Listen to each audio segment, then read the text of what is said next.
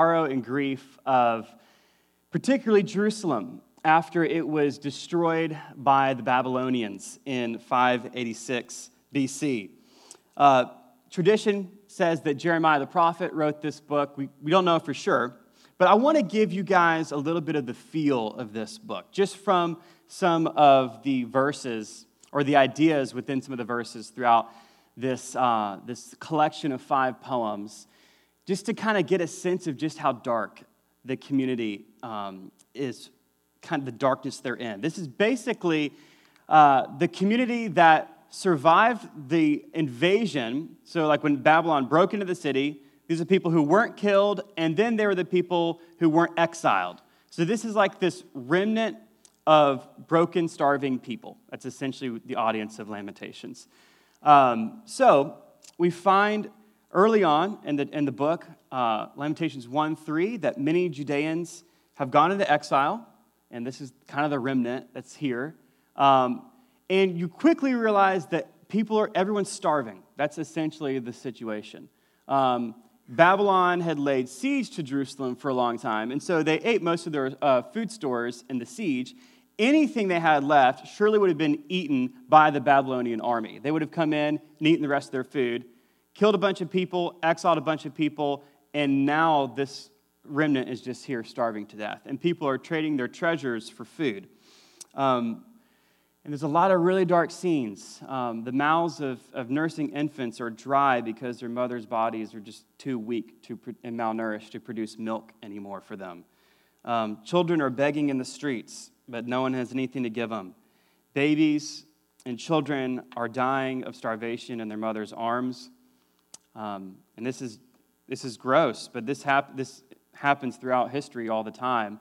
In these incredibly desperate situations, mothers are eating their dead children and their dead infants just out of lack of food and just starvation. That's how dark it is.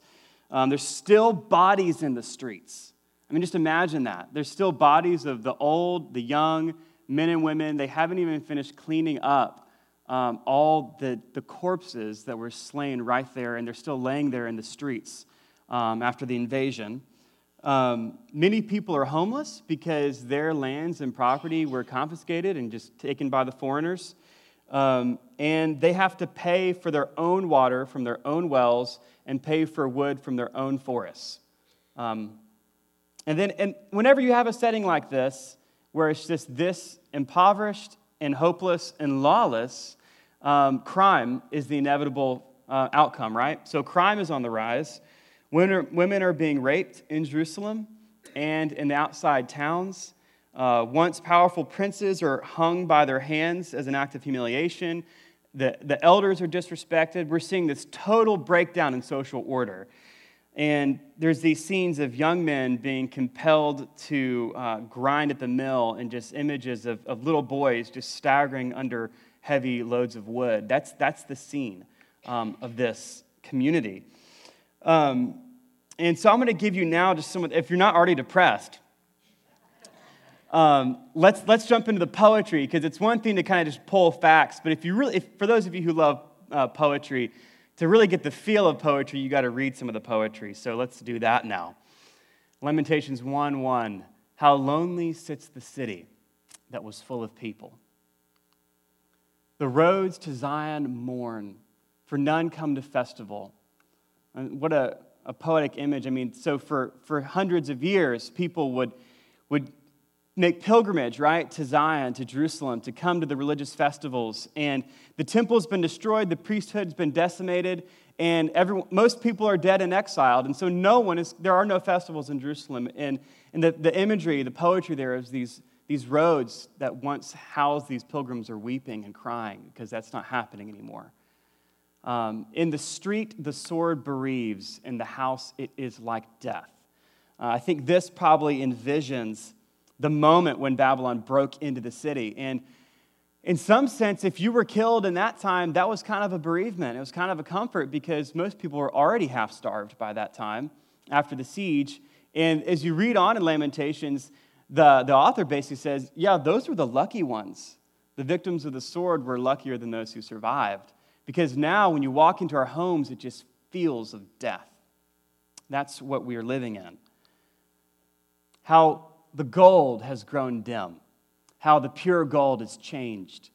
The holy stones lie scattered at the head of every street.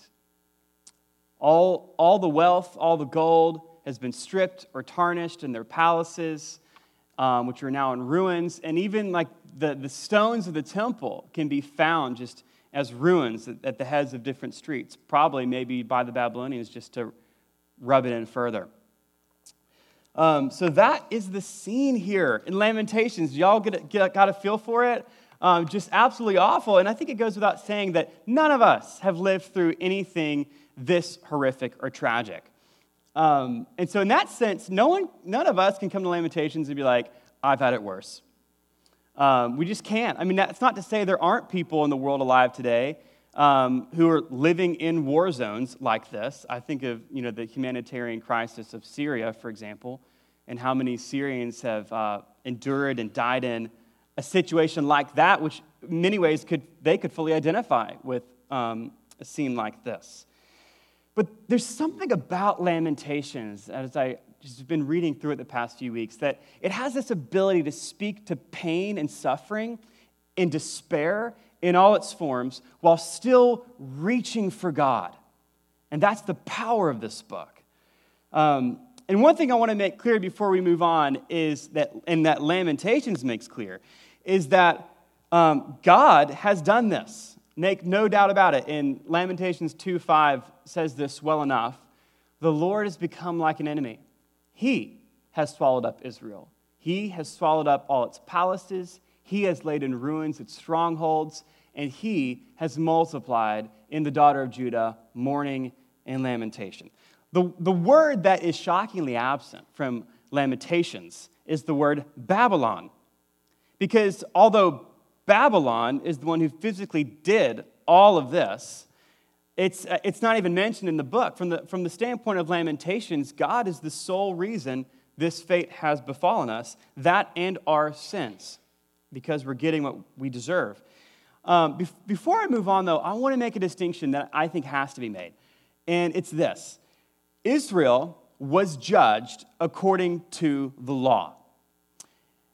For those of us who are in Christ, we are not judged by the law because Jesus came and fulfilled the law of God on behalf of those who put their faith in him, and he bore the penalty for the way we break it. So we don't come under the kind of judgment that we see in Lamentations. I think that's important to note because we are not judged according to the law in Christ. In that sense, we need to keep in mind, and please remember this, Lamentations was not written to Christians. It was written to Israelites under the law, although ultimately it was written for Christians like you and me. Does that make sense? I think that's important to remember. C.S. Lewis has this awesome quote. He says, "What do people mean when they say, 'I'm not afraid of God because he's good'? Have they never been to the dentist?" And this is coming from a time, 60 years ago, when going to the dentist, they didn't have as much to make it painless, right? I mean, they just grabbed your tooth and ranked it out. But of course, we all know that the dentist has our best at heart, and but I think this is so true. I mean, sometimes we have this idea that I'm not afraid of God, he's so good. It's like, well, God can hurt you. But Lamentations speaks to this, I think, in a beautiful way, that even in a book like Lamentations, where they are judged according to the law, we find verses like this, that God does not afflict from his heart. He doesn't grieve from his heart. It's only ever for our good, but there is an element of fear. I mean, if someone's going to hurt you, and you know that they could and might, fear is a very natural response to that. If something bad happens in your life, though, I just don't know how helpful it is to try to figure out how God might be the cause of your pain. It usually only leads to more spiritual confusion in your life. And it's almost never beneficial to speculate about how some natural disaster is God's wrath against that city, or if a particular disease is God's judgment on a certain behavior, or if some outcome is the result of a particular sin in your life or in someone else's life. And that's not to say that all those things couldn't be true. I don't know. It's just to say you don't really find yourself in a place to judge that because you just don't know all the reasons and factors of why something awful is happening in your life. You just don't. Or especially in someone else's life. And you just don't know how God might be involved in that. So don't speculate. I think we get ourselves into trouble sometimes. Don't draw conclusions about drawing all these connections between some outcome and some sin in your life. It usually does not help because you do not have the full picture. It's better just to lean into faith and to trust in the goodness of God. All of that speculation and drawing conclusions and connecting the dots, it usually leads to more harm than good, especially if you decide to share your wisdom with other people. I was reading about a Christian couple who had a miscarriage, and here's what not to say to somebody after they have a miscarriage. This is things people said to them. I'm sure the Lord will give you another baby. Oh, okay. Well, it's good to know there's babies to spare, in God's heart, and I guess I'll get, baby 2.0. But all well-meaning Christians, right? They're also told, maybe more people will come to Christ because of the death of your daughter. To which I would say, okay, what if God killed your daughter so more people can come to Christ? Instead of my daughter. Or this is the worst one. Never say this. The Lord must know he can trust you with this. So God's kind of giving you this backhanded compliment, right? You're just that trustworthy, Gabe. And don't you feel awesome? Don't you feel super trustworthy that God could trust you with this awful thing in your life? So by the way, if you ever witness someone doing that at Fullness, you have my permission to slap them. Just across the head. My permission, not Pastor Bart's permission. Or the elders, or whatever liabilities are connected to that. All right, well, let's jump into the passage that I have for us today, which is Lamentations 3:16 through 24, and that's in your bulletins. Also, you can pull out your pew Bibles, and we'll have it on the screen. He has made my teeth grind on gravel and made me cower in ashes. And my soul is bereft of peace. I've forgotten what happiness is. So I say my endurance has perished, so has my hope from the Lord. Remember my affliction and my wanderings, the wormwood and gall. My soul continually remembers it and is bowed down within me. But this I call to mind, and therefore I have hope. The steadfast love of the Lord never ceases. His mercies never come to an end. They are new every morning. Great is your faithfulness. The Lord is my portion, says my soul. Therefore, I will hope in him. Let's take a moment, if we can, and do an emotional check-in, kind of all together. Does that sound good? I don't know if some of you might be thinking this is church. We're not here to talk about our emotions. That's the dumbest thing I've ever heard. You can walk around, you can pray every day, read your Bible every day, fast weekly, worship with Christians, give to the poor, and walk around an emotional train wreck. Believe me, that's field tested and approved. That's entirely doable. We need to take seriously our emotions, and I think books like Lamentations give us all the permission we need. Verses 17 and 18 again say, my soul is bereft of peace. I've forgotten what happiness is. So I say my endurance has perished, so is my hope from the Lord. Just take a second and think about this. How much peace do you feel in your soul these days?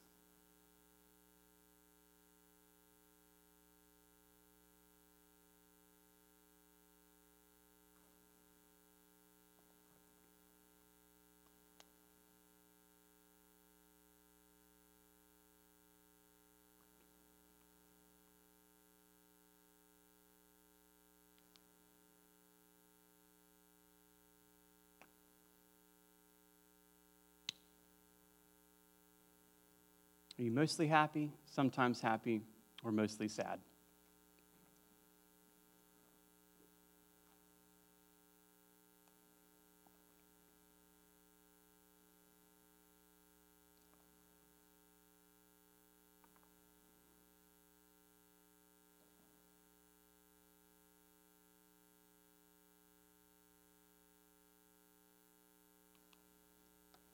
How much energy, or in the words of this passage, endurance, do you have these days?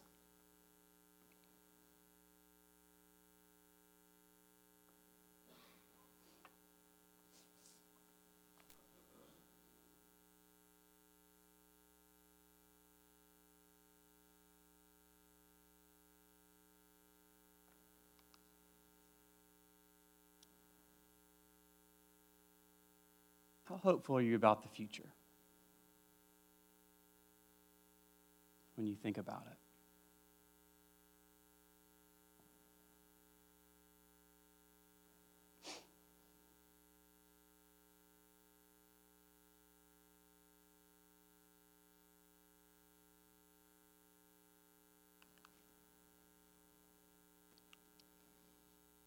And finally, to what extent do you draw your hope from the Lord?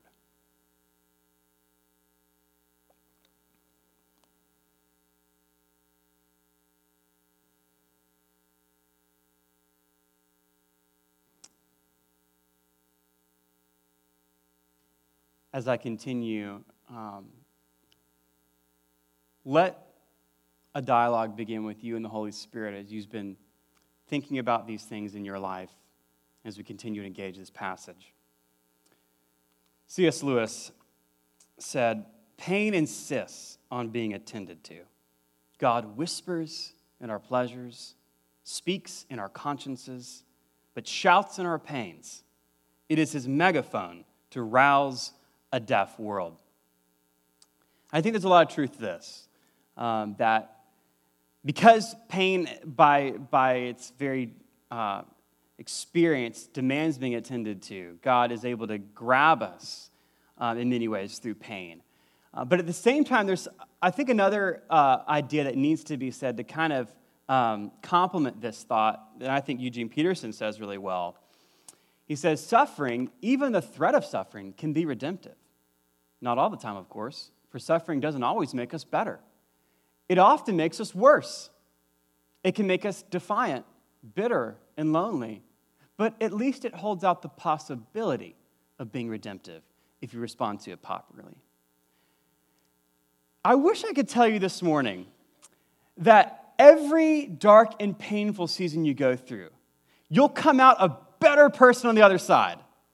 That suffering and pain is always redemptive. That season you're going through right now that's just awful, don't worry. You'll be more Christ-like and more godly on the other side of it. Wouldn't it be awesome if suffering had a guaranteed redemptive value in our life? And I think sometimes we think that way. Sometimes we think, I'm going through the wilderness, but I'm going to be better for it on the other side. That's not necessarily the case. Sometimes, as Peterson says, suffering makes us worse people. We're more bitter, we're more jaded, we're less trusting. Hurt people, as they say, right? But suffering has this powerful potential to be redemptive in your life as we respond properly to suffering in our life. God uses pain and loss. That's not to say if you're lonely in your marriage, God's orchestrating that to draw you closer to him. God's not strategizing, okay, I'm going to have these people defriend and stop following Suzanne so that finally she'll find her identity in Christ. And then, while I'm at it, let's keep Joe stuck in a job he hates so he'll love me more. And on top of that, let's maybe give an extra dose of marital strife to Chris and Emily so that they'll start seeking my face rather than each other's. God's not manipulative. But God will use the things in your life. He's not threatened by a satisfying career. He's not threatened by emotionally healthy friendships. He's not threatened by loving marriages. But God will use whatever circumstance in our life to call us back to him. And guess what? Many of the circumstances in your life cause pain or loss. in some form or fashion, and he will use that. For those of you who were here last week, he doesn't waste a locust plague. He'll use that locust plague to say, I'm here. There wasn't a day that went by that you weren't dealing with me. And by the way, there's a lot more pain on the way in this journey called life.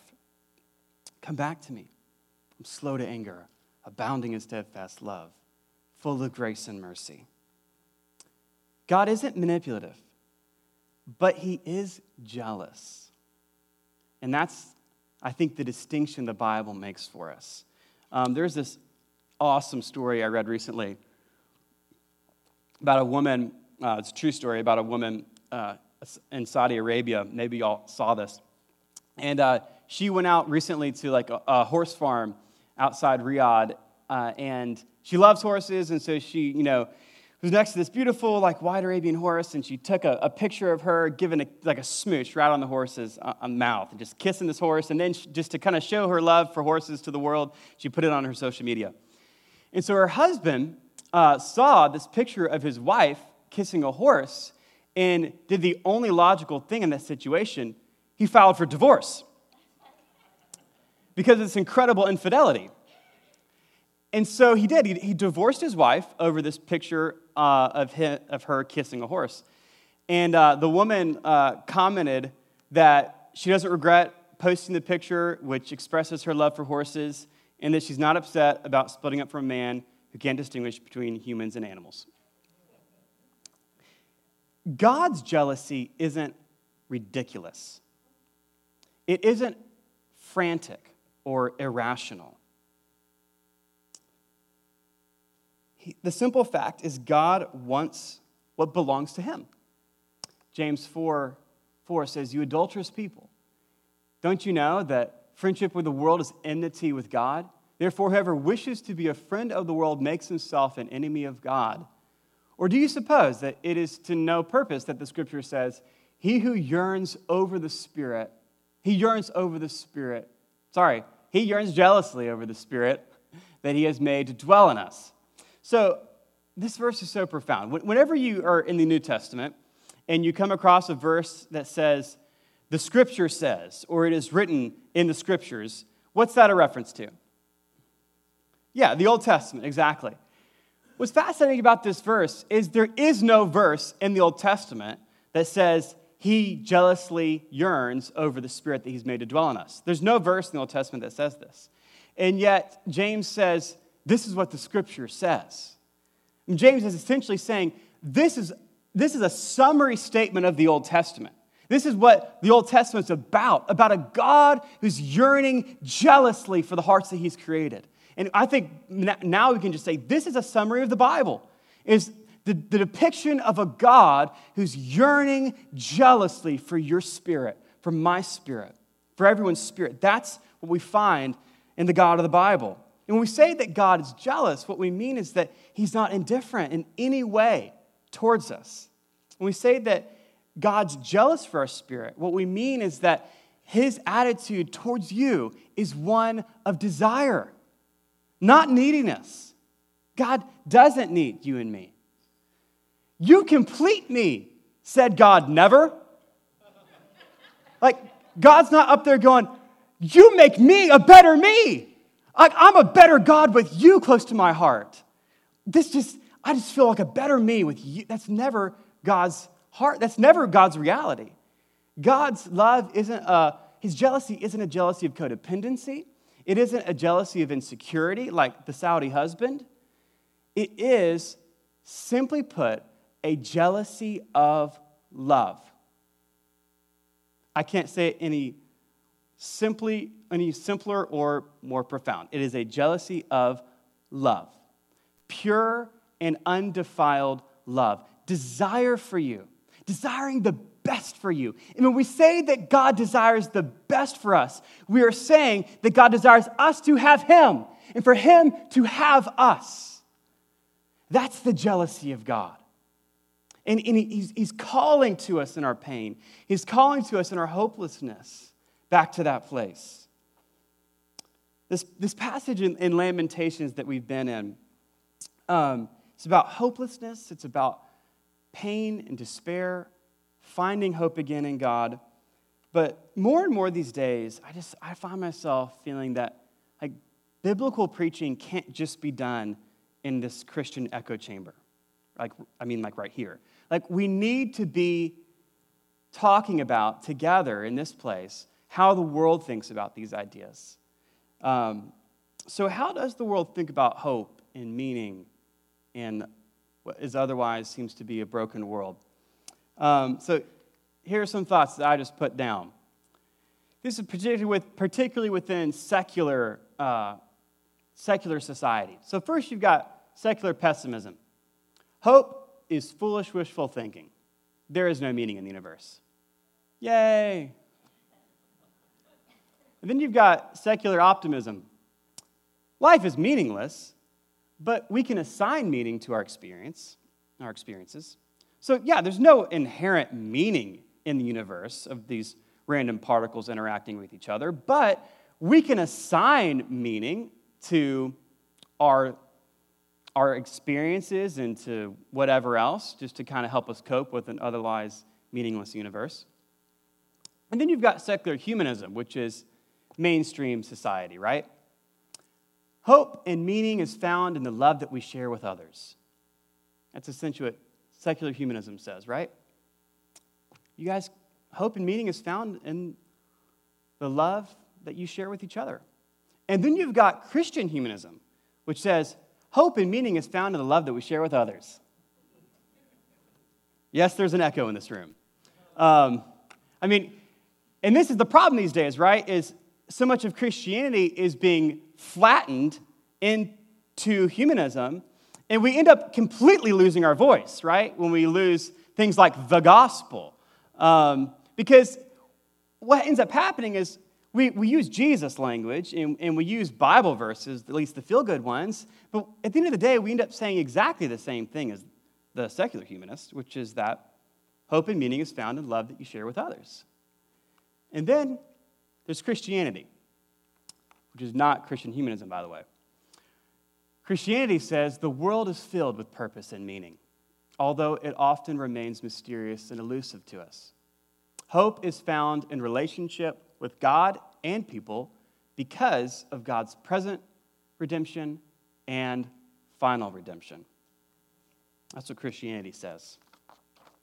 Jason Duesing, in his book, Mere Hope, Life in an Age of Cynicism, comments that with this explosion of interconnectivity, the internet, and constant updates on all of our devices of like global tragedy and conflict, most people have defaulted, he says, to either resigned despair or distracted indifference.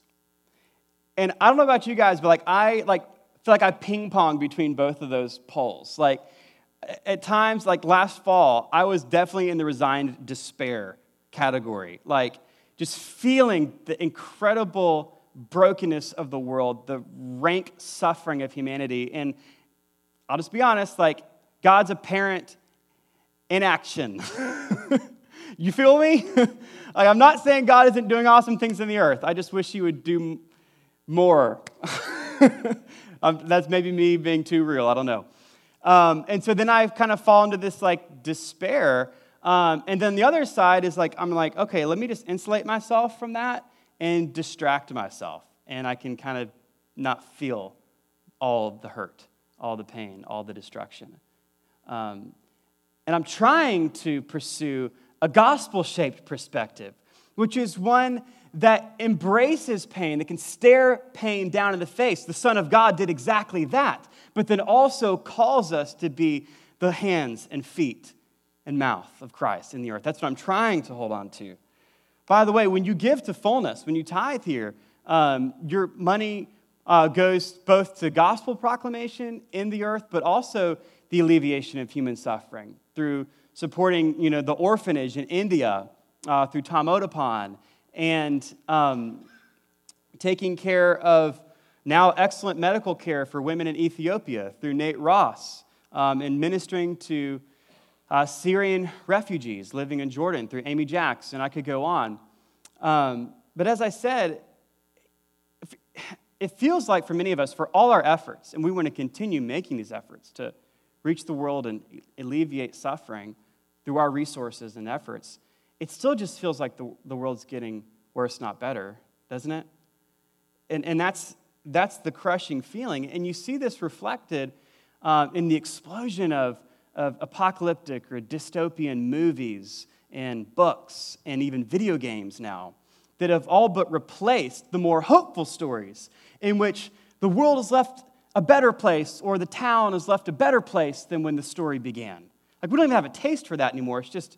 That's just fantasy, right? These days, it's trendy to be cynical,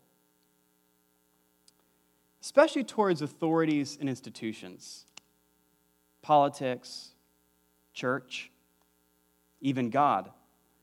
And I remember when it started becoming like cool in the South for Christians, not like lost people, but for Christians to criticize the evangelical church with a well-placed cuss word on top.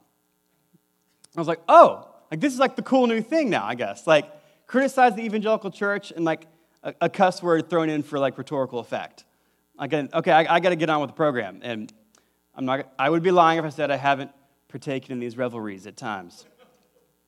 Because honestly, I have to be honest, I identify with a number of the criticisms that my generation has with the way church is and has been done here in the South. I get it. A non-Christian, Muhammad Fairouz, probably the most acclaimed composer of kind of the millennial generation, born in 1985, wrote this. I think it's so interesting. The age of anxiety has given way to the age of cynicism. Among my generation, cynicism is no longer a bad word. It's being celebrated, and it's often mistaken for intelligence. It is better to be wry and distrustful than to be open and trusting. That's not true. I don't know what is. You know, I've come to a point in my interactions with church and culture that I'm ready to make a few statements publicly. So here we go. I try not to just give you all of my thoughts like the moment I've been resonating with these for a few years now. And I'll just kind of jump in. In the 21st century, it is so easy to be skeptical because we've all lost confidence in leaders and organizations, whether it be political parties, companies, or organized religion. And it's now the expectation that you walk around suspicious and a little bit skeptical. And you're thought stupid and naive if you don't. In my opinion, the real challenge is trying to remain willing to trust again, even after having been disappointed. Those are the real heroes, the ones swimming against the current, not the skeptics. I mean, skepticism may have been cutting edge 100 years ago. If you were a skeptic in society 100 years ago, you were head of the curve. And maybe even to some extent a decade ago. Today it's mainstream. But hear me. Suspicion, skepticism, jadedness are not the ingredients upon which to build a better world or a better church. You know, it's easy to question everything you've been taught since and in Sunday school, at least for my generation. The real question, the real challenge is, can you do that while holding on to a tender heart and walking in the Holy Spirit? That's what I want. It's easy to be a little cynical these days. In fact, it's encouraged. The question that actually matters is, can you be a person of hope? That's the person that stands out in this day and age.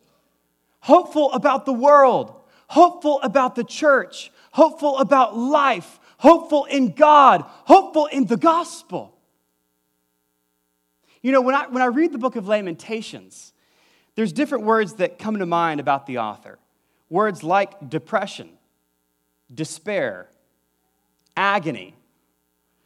But for all the pain and loss, you know what word doesn't come to mind when I read Lamentations? Cynical. There isn't an ounce of cynicism, of finger-pointing, of skepticism, of suspicion towards God or people. Pain could have made the author a worse person, as Peterson suggests often happens, but it doesn't here. We read this again, Lamentations 3:21 through 24. But this I call to mind, and therefore I have hope. The steadfast love of the Lord never ceases. His mercies never come to an end.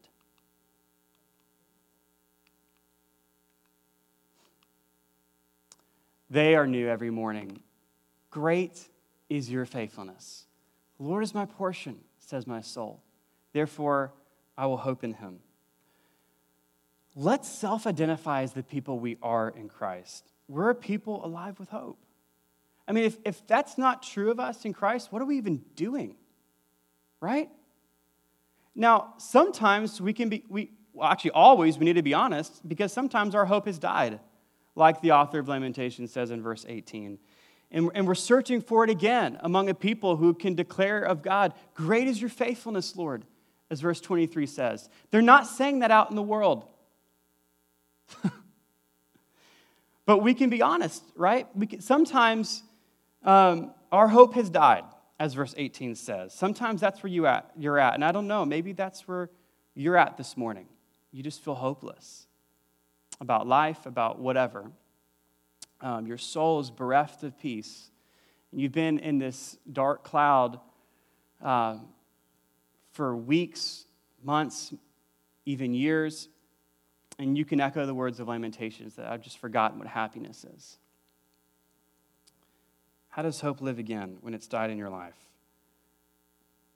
You know, the author of Lamentations isn't just a poet who decided to write a lament for the nation. I mean, we find at one point he says that those whom my hands held and raised have perished. So this is someone whose own children were murdered.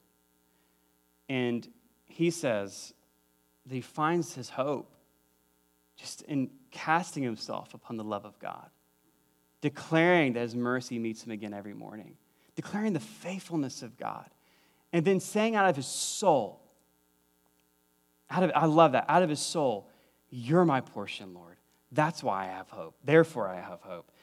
I'm going to go and call Craig up as we move and take communion in a second. There's this story that Tim Keller shares about a high school girl that he was talking to at his church, and she was telling him about how, depressed she is because, the popular kids at school don't like her, and how she really wants to kind of become more popular and have more of these people like her, and Tim Keller started saying things like, well, I mean, don't you know that your identity is in Christ? And your value and your worth comes from what he says about you, not the acceptance of other people. And she says, but what good is all that if you're not popular? And I love that because none of us are any different than that high school girl. So maybe it's not popularity for you, but that's the bottom line is we're all struggling to say the Lord is my portion. He's enough. And I don't know what it is for you. It may be, what good is all that if I'm not this, or I don't have this, or whatever. And I think that's what God's pressing upon us. And God will use pain. He'll use suffering, not because he afflicts from the heart, but because he's trying to get us to that place where we can just say, God, you are our portion. Our hope is in you. And that is a message that speaks to a cynical world. And that's what we celebrate here. We celebrate the sacraments, the body and blood of Christ, which is our portion, the witness of his presence in our life. Let me invite us to the table this morning. This is the table not of the church, but of the Lord. So come, all of you who have faith in Christ, and join his people in this remembrance of Jesus. Come, you who feel far from God, and you who feel near. Come, you who feel clean, and you who feel dirty. Come, you that have been broken, and you that have been healed. Come, you who have not been here very many times, and you who have been here often. Come, you who have much, and you who have little. Come black, come white, come women, come men, come children who know our Savior. For the sinless life that you should have lived has been lived for you by Christ. And the guilty death that you should have died has been died for you by Christ. We bring nothing to this table except faith. So come with empty and outstretched hands to receive the body and blood of Christ given for you. I'm going to invite you guys to come forward, receive communion. If you are in this center section, then you'll come here. In this section, you'll go there. This side will go there. Let's receive the body and blood of Christ together.